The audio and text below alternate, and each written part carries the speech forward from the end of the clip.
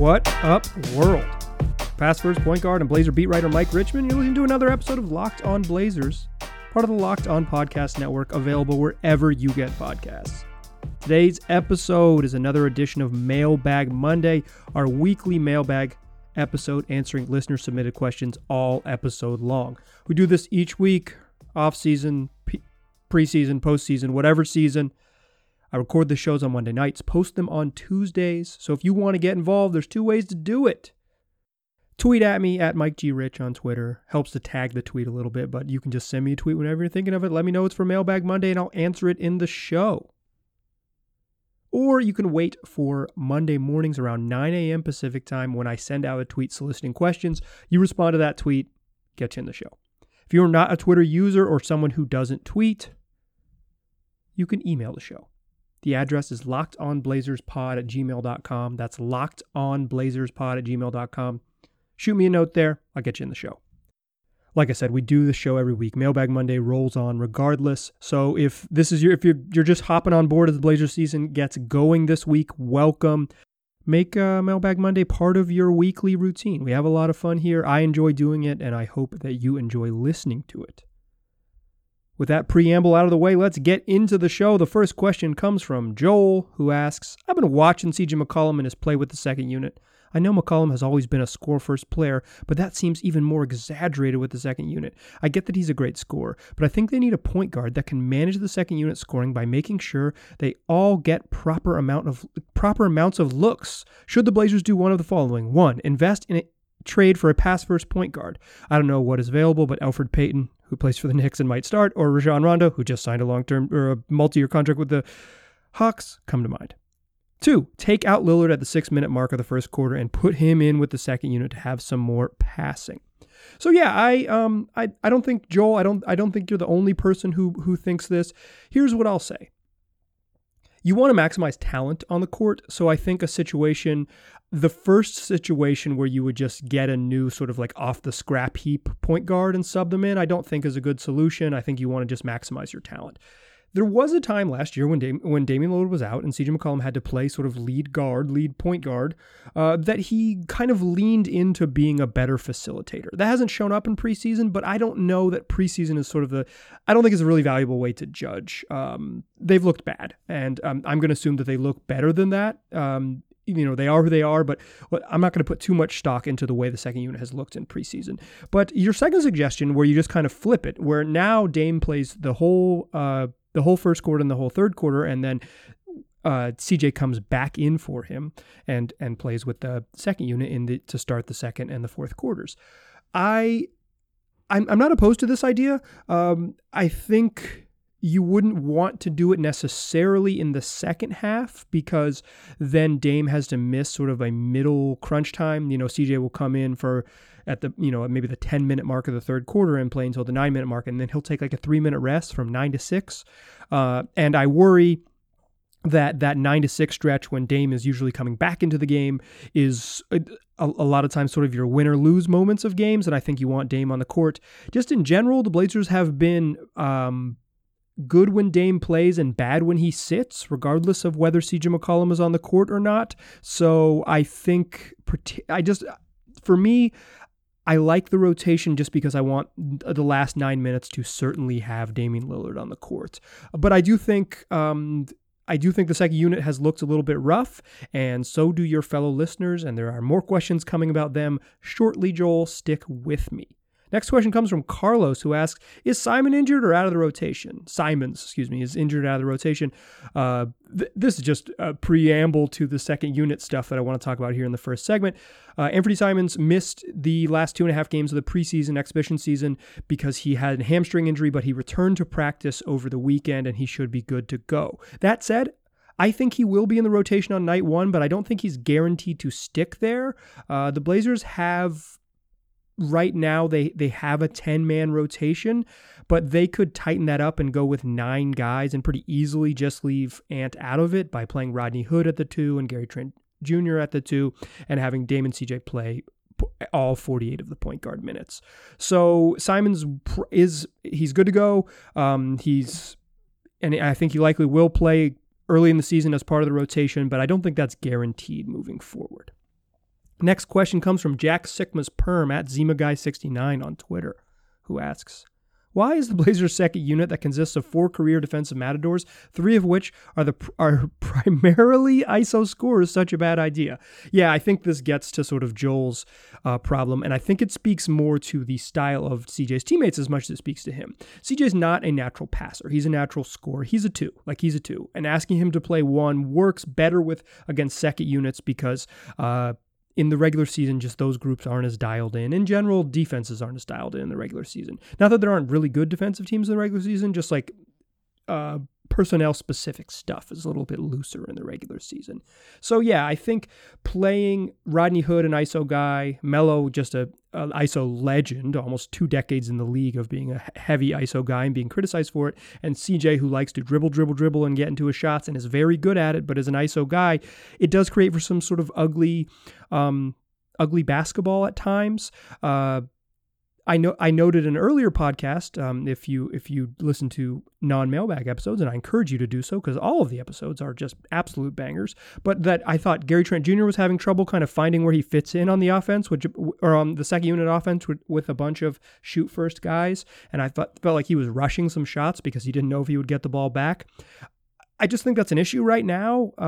Maybe they'll figure it out. I kind of feel like more offensive weapons, and if you kind of get into playing a good 2-man game with Melo and CJ and then having guys react off of that 2-man action, you'll be better off. I didn't even include when I was just running down this that Enes Kanter is a guy who he doesn't necessarily score in isolation, but he scores on the block and he's a bad defensive player.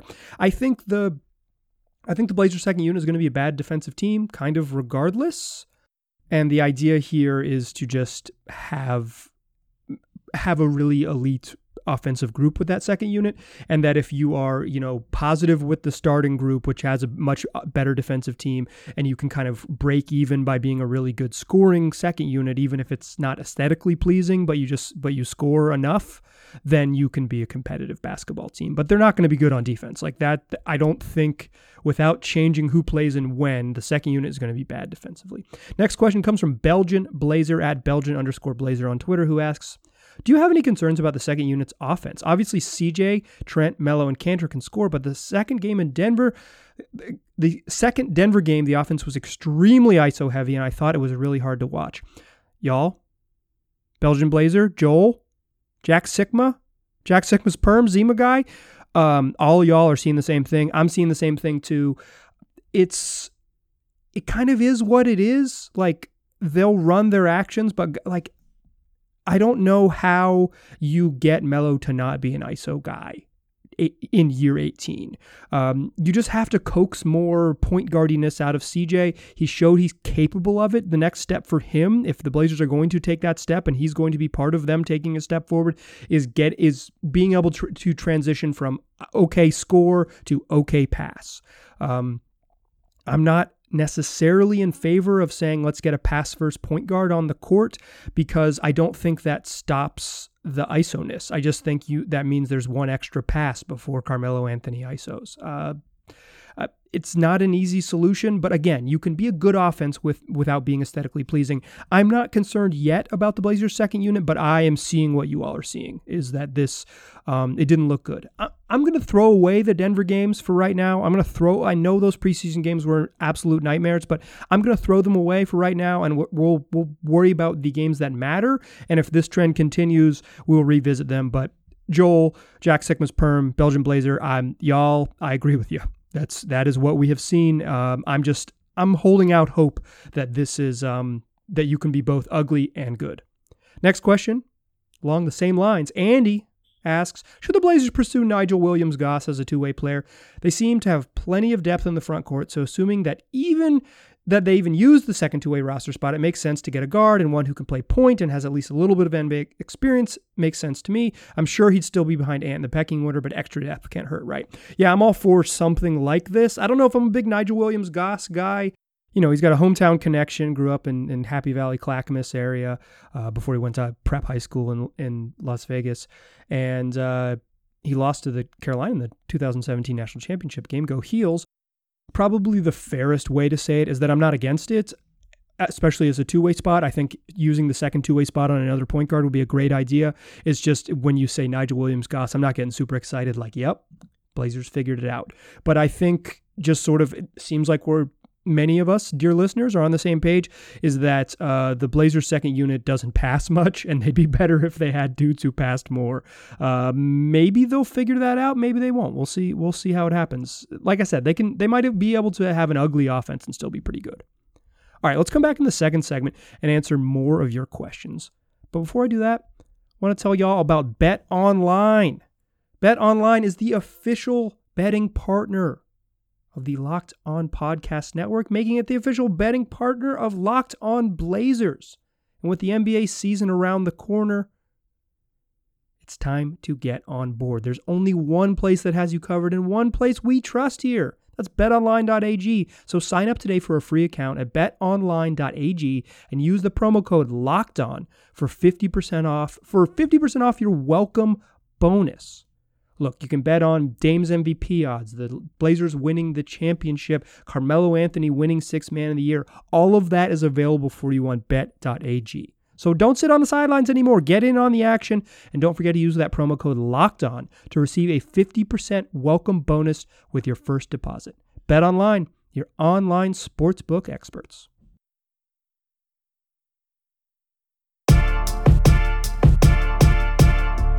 All right. If you're listening to Mailbag Monday, be sure to come back for tomorrow's episode when we're going to go over over-unders for every team in the NBA. I'll pick over-unders for every team in the league as requested by listener Jordan. Also give you some reasons to be excited, real reasons for optimism for the Blazers season ahead of opening night. So be sure you check out that episode in your feeds Wednesday morning. That's what's next. Here's what's now. We're rolling with Mailbag Monday. This next question comes from Pete Zander at Petey Pete on Twitter, who asks, what's up with the Nurk?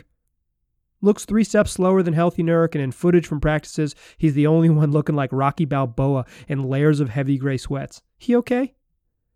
Yeah, Nurk always practices in sweats. Even back in his heyday, I remember coming into the gym to cover a summer league practice, and he was in there working out with Dame, and Dame was like shirt off in shorts or whatever because it was July, and Nurk was in full sweats with his hood up. He's always been like that.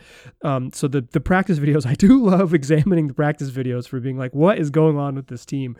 So props for that, Pete Zander. But in general, I just think Nurk looks bad. He looks, I know he was in Bosnia before the season started dealing with a family issue, and it kind of seems like maybe Nurk the human had to deal with some stuff that didn't allow Nurk the basketball player to maybe show up in his highest level of basketball readiness. I don't know if he's like crazy out of shape. It's hard for me to say from watching it on TV or watching, and talking to him on Zoom conferences, but And Terry hasn't said that. He said Terry was emphatic that everyone showed up in shape and he was really proud of everyone. I don't know what else he would say, but he does look like off. He just looks off.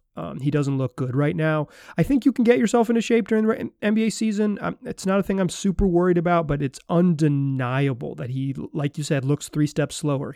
In those 2 games against Denver, he did not look like a good NBA player. And they need him to not only be good, but to be like an above average top 10 at his position type guy if they're going to get where they need to go.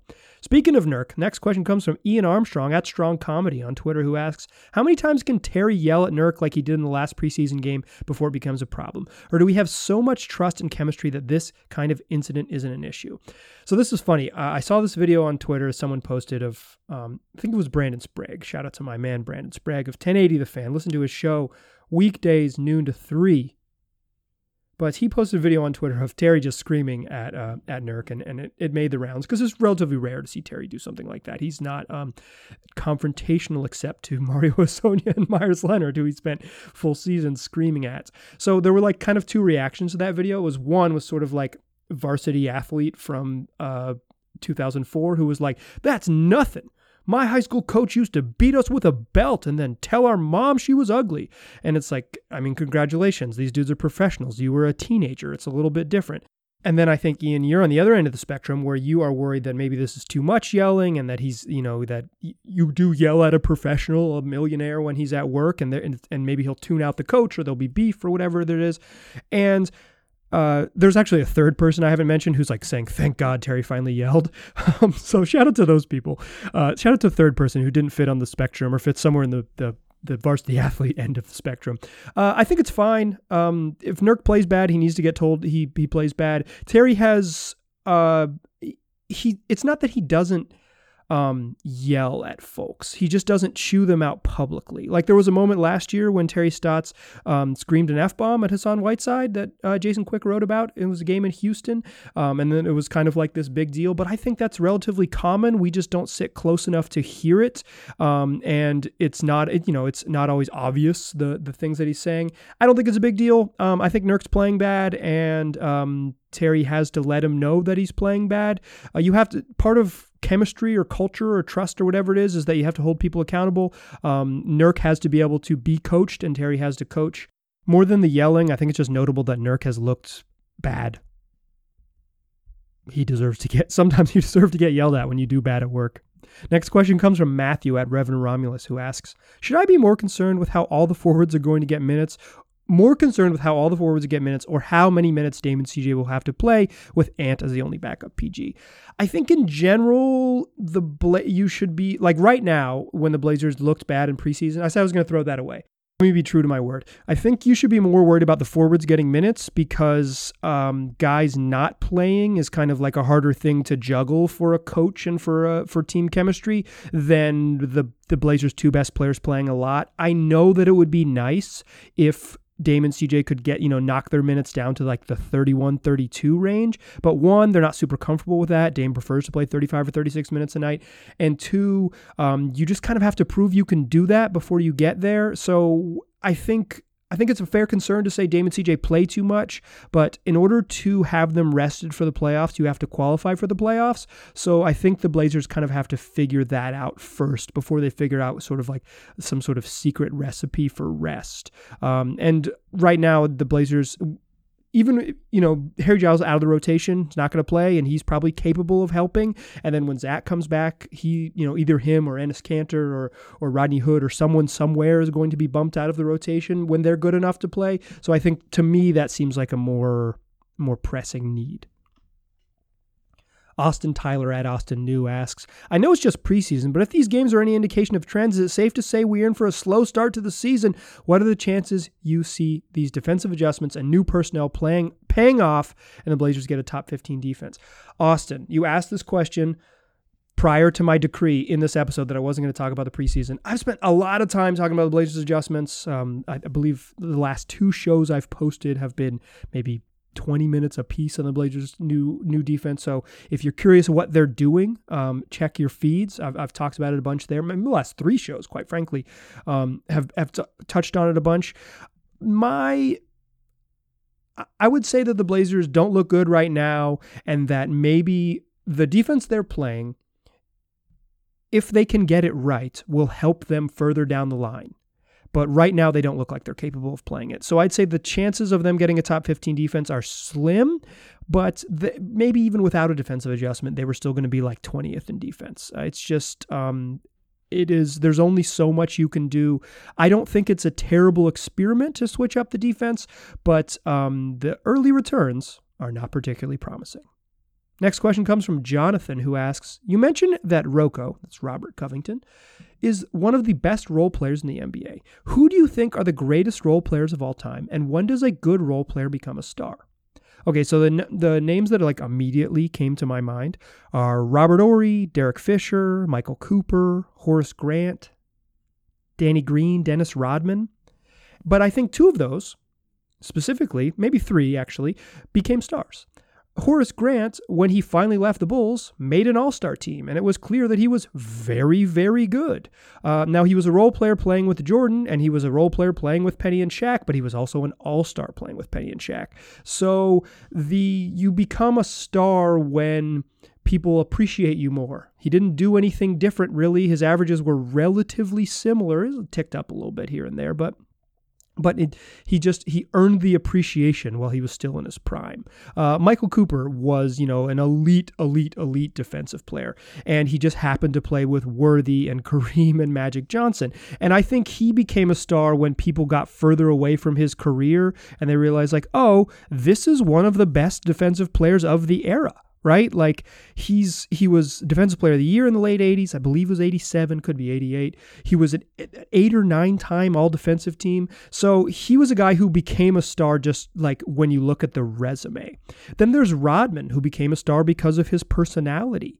I think he was always a role player and a really high level role player, but he kind of, dating Carmen Electra and becoming kind of Hollywood, married Carmen Electra, becoming kind of Hollywood, made him a star in his own right. So you do it in different ways. You do it by getting the recognition in season. You do it by being an outsized personality, and you do it by people looking back on your career as and seeing this gaudy resume and saying like, oh yeah, I think Cooper was one of the stars on those Laker teams. Guys like Ori and Fisher and Danny Green, they're just consummate role players who win a bunch. Danny Green, never going to be a star, but he's a dude who's won 3 titles with 3 different teams. He helps you win games. As a quick side note, he also won the 2009 National Championship with the University of North Carolina Tar Heels. All right, let's come back in the third segment. Talk more about UNC basketball. No, we'll close out the show answering more of your questions. But before I do that, I want to tell y'all about our old friends. That's right, Built Bar, the best tasting protein bar ever. Built Bars are nutritious, right? They are a wonderful option for the health conscious among us. You got a lot of snacks at home? It's the holiday season. You just finished up Hanukkah. You got treats for that. You got more treats for Christmas. You got treats for New Year's. There's a lot of stuff that is not good for you in your pantries, in your drawers, in your fridge. But Built Bar's good for you. It's low calorie, low sugar, high protein, high fiber. All these bars, they pack a punch, and they're also darn delicious too. They're the best tasting protein bars ever. I say that as someone who was given ad copy that says these are the best tasting protein bars ever, and who has eaten these damn bars, and they're the best tasting protein bars I've ever eaten. I would read the copy anyways, but I'm telling you the truth. I have tried out other protein bars in my time. Nothing compares. These are the best. So go get yourself some. And while you're there, save a little money by using the promo code LOCKEDON. You'll get 20% off your next order at BuiltBar.com. That's promo code LOCKEDON for 20% off at BuiltBar.com.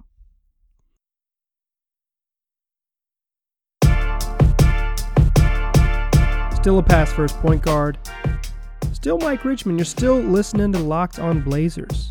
Shout out to Dre Slaps, who provides the music for the show. You can find a link to Dre Slaps, all of Dre Slaps' work, in the episode description of this very podcast. Speaking of podcasts, if you like NBA basketball, chances are you might dabble in the world of fantasy hoops. And when you need fantasy basketball advice, it's important you have a reliable source. More people trust Josh Lloyd, host of the Fantasy Basketball Podcast, than any other fantasy basketball podcast. Subscribe to the #1 fantasy basketball podcast. That's Locked On Fantasy Basketball, wherever you get podcasts.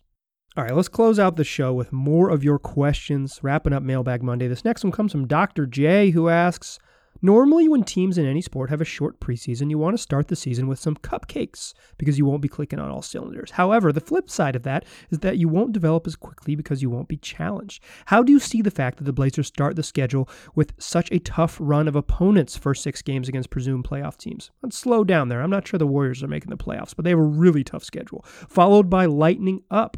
Dr. J adds, I think while we may lose a couple games, that's collective pronoun, first one of the show, we, in the short term, we could win later on. It will be better to accelerate our development by playing against top-level opponents. Or will it be better to accelerate our development? Or would you rather the opposite, start with the Bulls, etc., and then get the tough ones? If I'm picking the schedule, I would say that the Blazers would be better off playing 4 or 5 games against bad teams. One of the funny things that the Blazers have in their schedule is an early game against the Houston Rockets, who may blow up the season at some point, either just because James Harden is not playing, or he plays for another team, or they're tearing it down and starting a long-term rebuild. But it's not going to happen in game 2, very likely. Like, it's going to happen in January. So the Blazers are going to play a Houston team that might end up bad, but is going to be sort of the best version of themselves early in the season. I would always pick cupcakes early. It's hard to know because some of it is unpredictable, but both LA teams are going to be good. Utah's going to be good. Like, those are good teams. And I think you can develop chemistry against bad teams. Like, I think in the NBA, the difference in really good and really bad is relatively narrow. So you can kind of find a rhythm against bad teams. Obviously, it's better to be, at some point, to be tested, figure out where you stack up. But if I were sort of picking for the Blazers, give me 4 easy ones early, and we'll figure. When we play the tough teams in January 10th, then we'll just see where we stack up. So next question comes from Adam Nakamura. That's Adam Naka28 on Twitter, who asks, does it really matter that Nasir Little hasn't played yet? I struggle to see where he would even get minutes in our roster if healthy. Yeah, he's not going to play this year, but it's a big deal. Limited practice time as is. The Blazers are being very, very coy. They're just being really private about his health, which is the right to do. It's not like he's dealing with an ankle injury. He's dealing with a virus. So he's tested positive for COVID-19. He's still away from the team, and they're just not giving updates, despite to say he's not with the team. That's all they're saying. It's a big deal just because he's not healthy yet. That's scary. We don't really, obviously there's some long-term effects that could stick around with anyone at any age with this disease, and that's scary. But just even outside of that, you want him in training camp to play, because when the season starts, because it's going to be a compressed season, and because he's not in the playing rotation, this is sort of his chance to really get out and play with guys. Beyond this, I don't know how much 5-on-5 the Blazers are really going to play once the season gets going. He's going to play 3-on-3 with the young guys and 2-on-2 with the young guys, but getting real minutes with 5-on-5 action, like, I don't know how much they're going to really go in practice. So he's not part of the rotation, but his development can only be helped by being around the team more, certainly. Next question comes from Logan at LoganB770 on Twitter, who asks, what 3 midseason trades could you see the Blazers doing realistically before the deadline to make them top in the Western Conference? Holy cow. And I joked with Logan about this on Twitter. 3 before the season starts? You want 3 trades? I'm not going to give you any specifics because that's wild. Let's see what the team looks like. Here's like an idea of a trade, right? Is that they could consolidate some of their depth, say, expiring contract of Zach Collins and a young part of Anthony Simons and maybe a Nasir Little. Trade those guys for a vet that can help. Or you try to move Rodney Hood and a Zach Collins and an Enes Kanter, and try to upgrade at center, try to upgrade along the front line, right? Like, I think the move would be to figure out where your weaknesses is and then trade your depth to get a single player that can help. Depth is going to be really important this season, so I'm not advocating for that now, but at some point consolidating, because you have maybe 12 guys that can help, to get down to maybe 9 guys that can really help, do some sort of 3-for-1 deal to get back value. You might not be able to do straight up 3-for-1 just money wise, but you know what I'm saying. You give away 3 players that are really good for 1 player who is better than all 3 of them, and you get back some spare parts in between. That would be the type of trade I would see the Blazers to take the next step, is to really just sort of shore up their obvious deficiencies once the games get going. But we're still 2 days away from the tip-off of game 1, and you want 3 trades, Logan. Whoo boy. Take a deep breath. Let's enjoy this roster for 1 game. Then, hit me up about trades on Thursday or whatever. Next question comes from Jordan Poe at JordanPow456 on Twitter, who asks, I know you've already spent a lot of time on Harry Giles already this preseason, but if Giles plays due to injury or something and balls out, is there a chance that Neil goes ahead and chooses him over Zach? It would be Terry making that choice, not Neil. I see what you're saying, though. Like, would Neil trade Zach for whatever and say Harry's the guy big of the future? I can't see that happening just based on the way Neil does stuff. I also don't think, I've said this before, that I don't think Zach has much trade value right now. He just hasn't been healthy. He hasn't proved he can play. The people who really believe in him are in the Blazers organization. Maybe another team would take a flyer on him because he's had his moments. He was pretty good in the late playoff series against the Denver Nuggets, game 6 and 7. He was fantastic. Game 6 particularly in Portland. But that's one game a couple years ago, and you need him on the floor. I don't think it's hard to trade Zach without him playing. So you want him, you got to get him back. And if Giles steals his minutes, then we'll revisit it. But I don't think there's anything Giles could do right now before Zach is healthy to say, yep, for sure he's the dude. Maybe there is. He's got a lot of talent, but I don't see it happening. Next question comes from Tamterius the Greek at Tam the Greek on Twitter, who asks, is there any recent Blazer that had a noteworthy pregame routine, such as George Hill's poop routine? Yeah, George Hill takes a poop pregame. By the way, George Hill plays for the Thunder, a team likely to do some trades.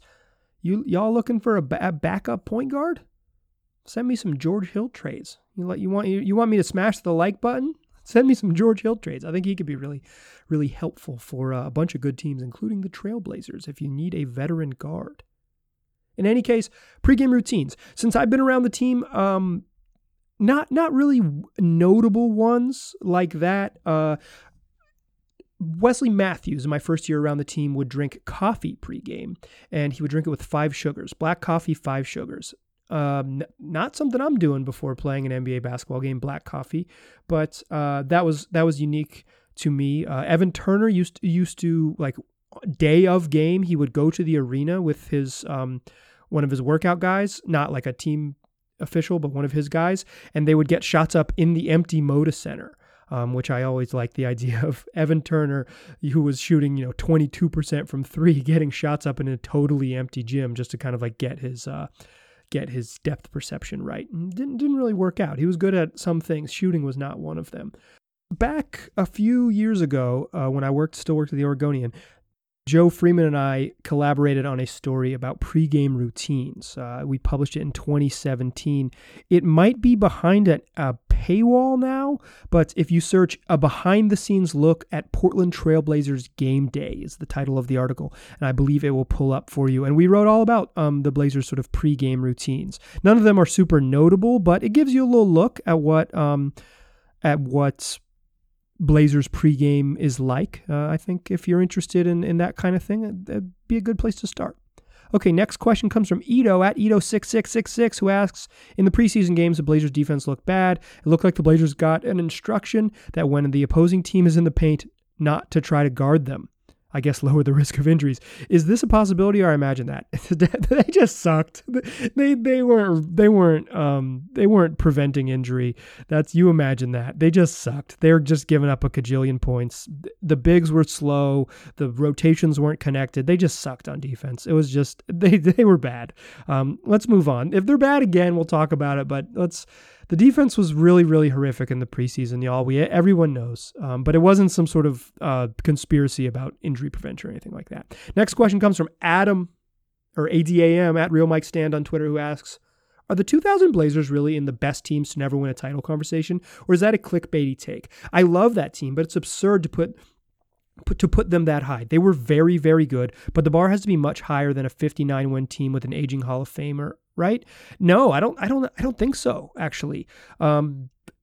That Lakers team, I recently read 3-Ring Circus by Jeff Pearlman about the Lakers run from 1996 to 2004. That Lakers team was fantastic, and they should have beat them. They would have won. They would have beat the Pacers in the finals almost certainly if they had won that game. That Lakers team was fantastic. If the Blazers run it back and don't trade Brian Grant, I think they're right back there again. I mean, they just weren't nearly as good in the regular season. They get rid of Jermaine O'Neal and Brian Grant. I think if they just run it back with that team, they're right back in the mix. I think that's best team to never win a title. I think they're right up there with those Kings teams. Obviously the Malone Jazz The Malone Stockton Jazz, the early 90s Suns were really, really good. Even the sort of 1994 to 97 Sonics are, at least in my lifetime, are really one of those really good teams to never win one. So yeah, I think not clickbaity at all, just facts. The league was older back then too. Like having a bunch of 35-year-olds wasn't as crazy. That Laker team was really old too. It's just the team has changed. The game has changed. It's not like that anymore. But certainly that 2000 Blazer team, turn of the century Blazer team, was fantastic and certainly one of the best teams to ever win a title. Next question comes from Jack Sikma's perm at ZimaGuy69 on Twitter, who asks, "What's your go-to at Gonzalez Taqueria?"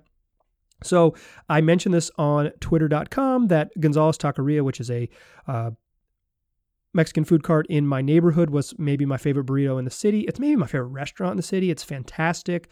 Open now, and you can order outside. No dangers of going indoors if that's something that would hold you back. My go-to are two things.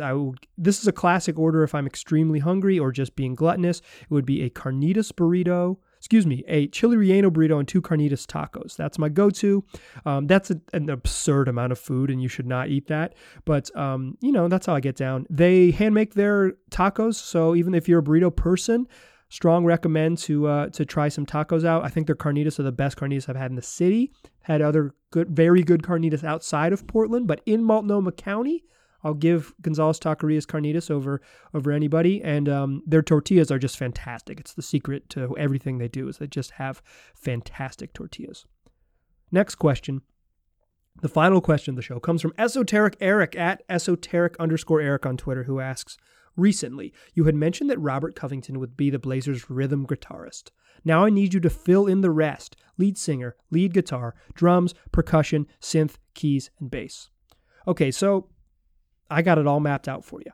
Lead singer and guitarist is Damian Lillard. He likes to control the flow. He will not play off the ball because he is not comfortable with it. He wants to be in charge, and he's darn good at it. So he's your lead guitarist and lead singer. He's standing in front of the band. He's Prince out there. Everyone else is the Revolution. Shout out to Mickey Free. On drums, we've got Yusuf Nurkic, the most important part of the team, and when he is off, much like the drummer, the band sounds like shit. Playing bass, Rodney Hood. Soft-spoken, really steady, a guy who's probably never going to lead the team in scoring, but when he delivers, it's beautiful music. Hood just kind of has Hoodie has the bassist demeanor, so I had to go there. Playing synth and keys, it's Gary Trent Jr., but he's one of those dudes who he really holds it down and plays keys, and he's a really nice complementary part, but every so often he gets a little nod and he just goes off. You know those keyboardists that just like absolutely go nuts every so often, maybe when they're introducing the band, and on keys, I got my man Gary, and Gary Trent Jr. just goes nuts. That is keyboardist Gary Trent Jr.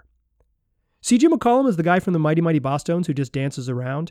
He's just doing his own thing. He's an integral part of the band. He's an integral part of sort of the band's identity, but he's not playing music. He's just dancing around, hyping you up. The guy who plays sax on all the hits, like all the singles that go platinum, is Carmelo Anthony, but he's not part of the tour. He's just like you're like, oh man, I love that song. And they got the guy who plays sax. I love that guy. And then you see them on tour and he's not there with them. That's Melo. And then auxiliary percussion, the guy who he plays hand drums and he plays the triangle and he makes the band sound cool, but you're not exactly sure if they need him. It's Derek Jones Jr. At its best, this band rocks. They rock. They've got a lot of different parts. They got a lot of different sounds. Can do a lot of different things. But when they're off, when the drummer's off, or when the Mighty Mighty Bosstones dancer guy is kind of just maybe going a little too freestyle, the band doesn't always sound great. But boy, do they have a solid lead singer, lead guitarist. He really holds it down for them. All right, that's enough music analogies. And that's the end of Mailbag Monday. If you want to get involved in future Mailbag Mondays, just tweet at me at Mike G. Rich or email the show lockedonblazerspod@gmail.com. Like I said, we got over-unders for the entire NBA and reasons for optimism for the Blazers season coming in your feed Wednesday morning. So if you listen to this show, be sure to come back on Wednesday morning. Get excited for the Blazers season, which begins this week. Should be a lot of fun. Tell your friends about this podcast. They can get it wherever they already get podcasts. Just search Locked On Blazers. It'll be there waiting for you. Appreciate you listening. Talk to you soon.